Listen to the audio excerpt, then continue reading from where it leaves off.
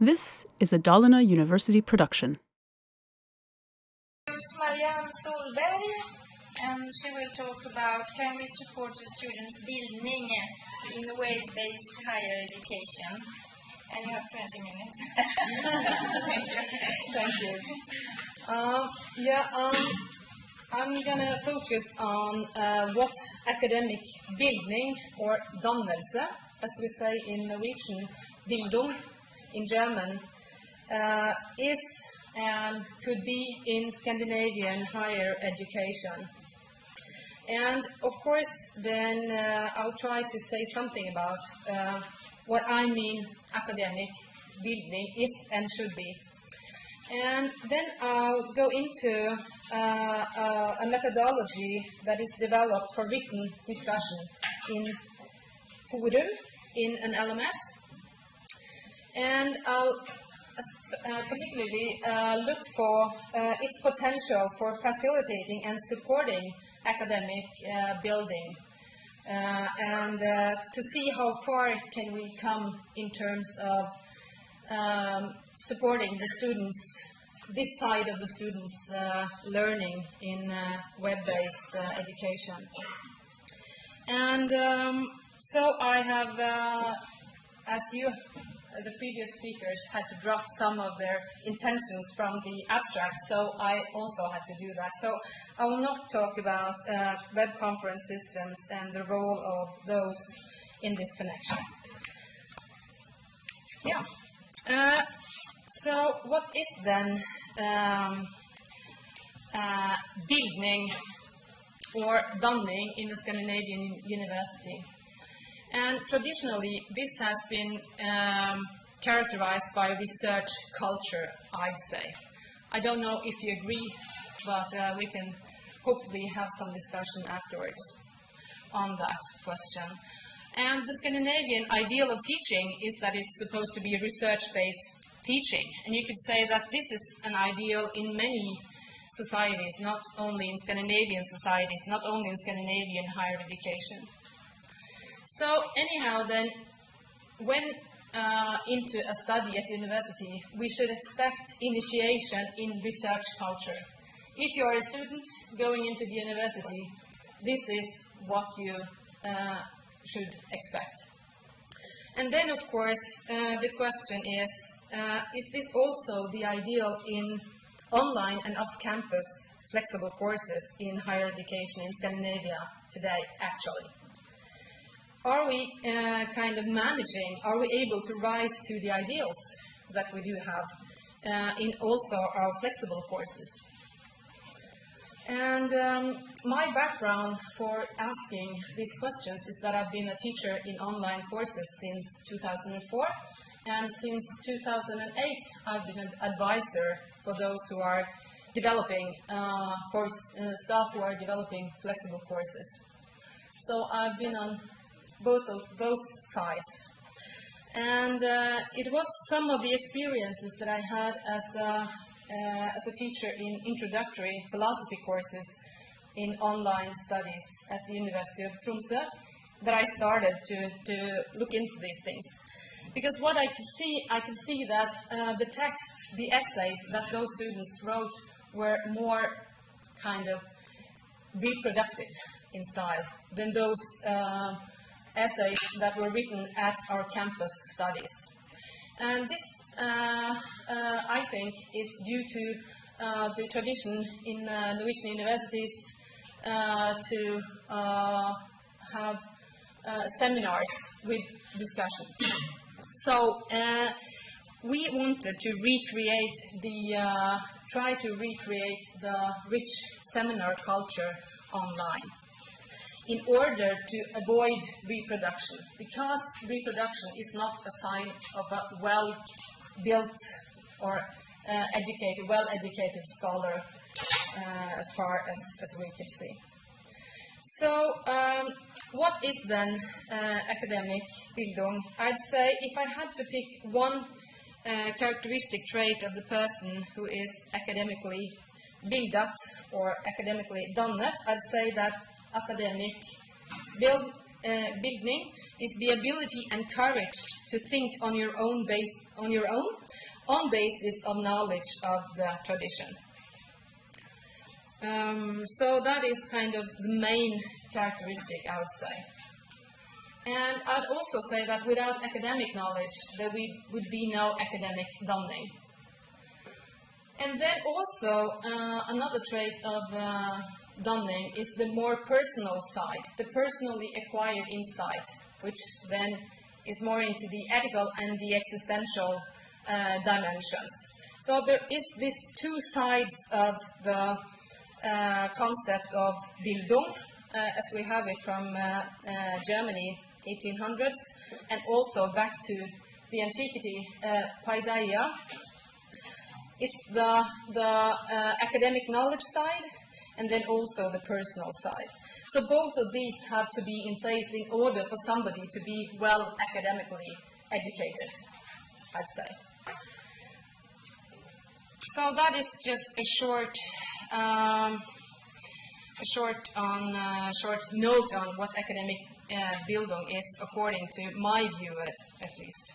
So how can we take care of this in our web-based courses? And in general, we think that it's harder for the student to achieve autonomy and academic integrity through courses that are purely online, because it's harder to see kind of how to, you don't get as many cues and so on. I'll get more into that. But it's also supposed to be harder for the student to acquire academic and subject-specific culture. And the student's needs for predictability, mandatory tasks, and structure in web-based education seems to point in the opposite direction to Bildung. So my presupposition here is that acquisition and development of academic Bildung is connected also to forms of learning. So the question then soon becomes, as a teacher, are there specific forms of learning that can accommodate processes of Bildung better than others? And of course, we all know that dialogue, discussion play an important role. And historically, this has been kind of the main way to achieve these form of capabilities, these kinds of capabilities. So then we have a little background, and I'll go through some of the experiences that we had when we tried to develop a methodology for written discussion in Forum. And the Socratic dialogue is a dialogue where you try to seek truth together. The participants are supposed to be sincere. They are supposed to be posed authentic questions. We are supposed to correct each other's errors, and we are supposed to be willing to be corrected when wrong. So this is the one form of dialogue that we try to put into play in the Forum. And you also used role play, kind of dialogue exercises, where participants are given specific points of view to argue for and defend against counter-arguments. Student groups of 20 to 25 students per teacher in each course, and they are together for one semester, 4 or 5 months. But when discussing, we split in groups of 4 to 8 students. And then they have one discussion assignment per week for 10 weeks, and 75% of the assignments are mandatory. The teacher sets up the groups, formulates the problems for discussion, and sets the frame for the content of the discussion. So this is kind of the frames for the discussions. And usually, the first 3 weeks are spent to lay down the foundation for the participants to kind of develop the abilities needed in order to discuss successfully online. So typically the first week, the problem to be discussed, it will be possible to answer the problem or to say something about the problem to be discussed just by drawing on one's own experiences and opinions. For example, what is justice? And that is easily set into motion, those kinds of very open questions. And the main purpose then will be to make the students familiar with the format. In the second week, the teacher will give an assignment with reference to texts, theories, concepts to be included in this discussion, questions to be answered, and specific demands then concerning content. And then in the third week, the teacher will give some instructions related to form. You have to relate to each other's contributions, you have to answer questions, you have to give comments on others, you have to point out inconsistencies, you have to answer a challenge to inconsistency in your own arguments, admit if you're proven wrong, stick to the case, do not attack the other person. These are some of the typical instructions related to form.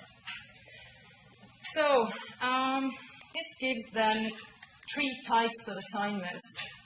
The first type of assignment is typically of the first week. It's an open, problem-oriented assignment. And then the next week, and then the next type of assignment will be added. There will be added specific demands concerning content. And then the third type of assignment will be specific demands concerning content, and then also form of the discussion. And then we run either authentic Socratic dialogues or dialogue exercises, what we have called role play. So this is kind of the frame that we have for the discussions. So what do we see? We have been running these courses since 2005, and we have been trying to improve our own way of working with the students. And as ordinary, I mean, in campus education, we'll see that the kind of, what you call it, chemistry or of the group will play quite an important part always. So sometimes a group will be very kind of committing to each other and very committed to the exercise, and some groups seem to be really hard to get going. And there are, of course, all the same kinds of varieties in our online groups. But when it comes to our work on content and form, it's kind of the goal of this work that we have been doing as teachers is to enhance the academic quality of these discussions. And then the ideals is on the Socratic dialogue, the authentic dialogue form where you are willing to be corrected by others. And the goal is that the student should develop autonomy, a high level of mastery of both content and form. We want to avoid reproduction of others' voices. If this, I mean, the others' voices, like typically the teacher in the video lecture or the textbooks. So the analysis of academic quality in discussion that we have been doing, it builds on a taxonomy for dialogue and teaching that is not specific for net-mediated discussions, but there are 3 variables. The first is the dynamics, and the second is the professional or academic level of the arguments, and that is, of course, only possible to see for a philosophy teacher in order to see if it's, is this a high-quality argument or not. And then, again, the level of reflection. So I'm not going to go into the system that we used for the analysis. We had help from professionals on doing the analysis. But anyhow, the variables, dynamics, it's about interaction between participants. And we kind of look into, do participants really relate directly to each other or not? And of course, that is not a quality sign in itself. It doesn't deal with quality. But still, it's quite important to have the feeling of being part of a discussion. And then there's the professional or academic level of the arguments, and then there's the exercise of content. Do you actually use the concepts? Do you make use of the distinctions that you have learned about, and so on? Do you make use of theories from the subject matter or not? And then the third variable, level of reflection, relates to the assignments in a do the student relate to the assignment in a discursive manner? That is, are you able to take the assignment and make it your own, and to be able to turn it around, twist it around, and not only kind of follow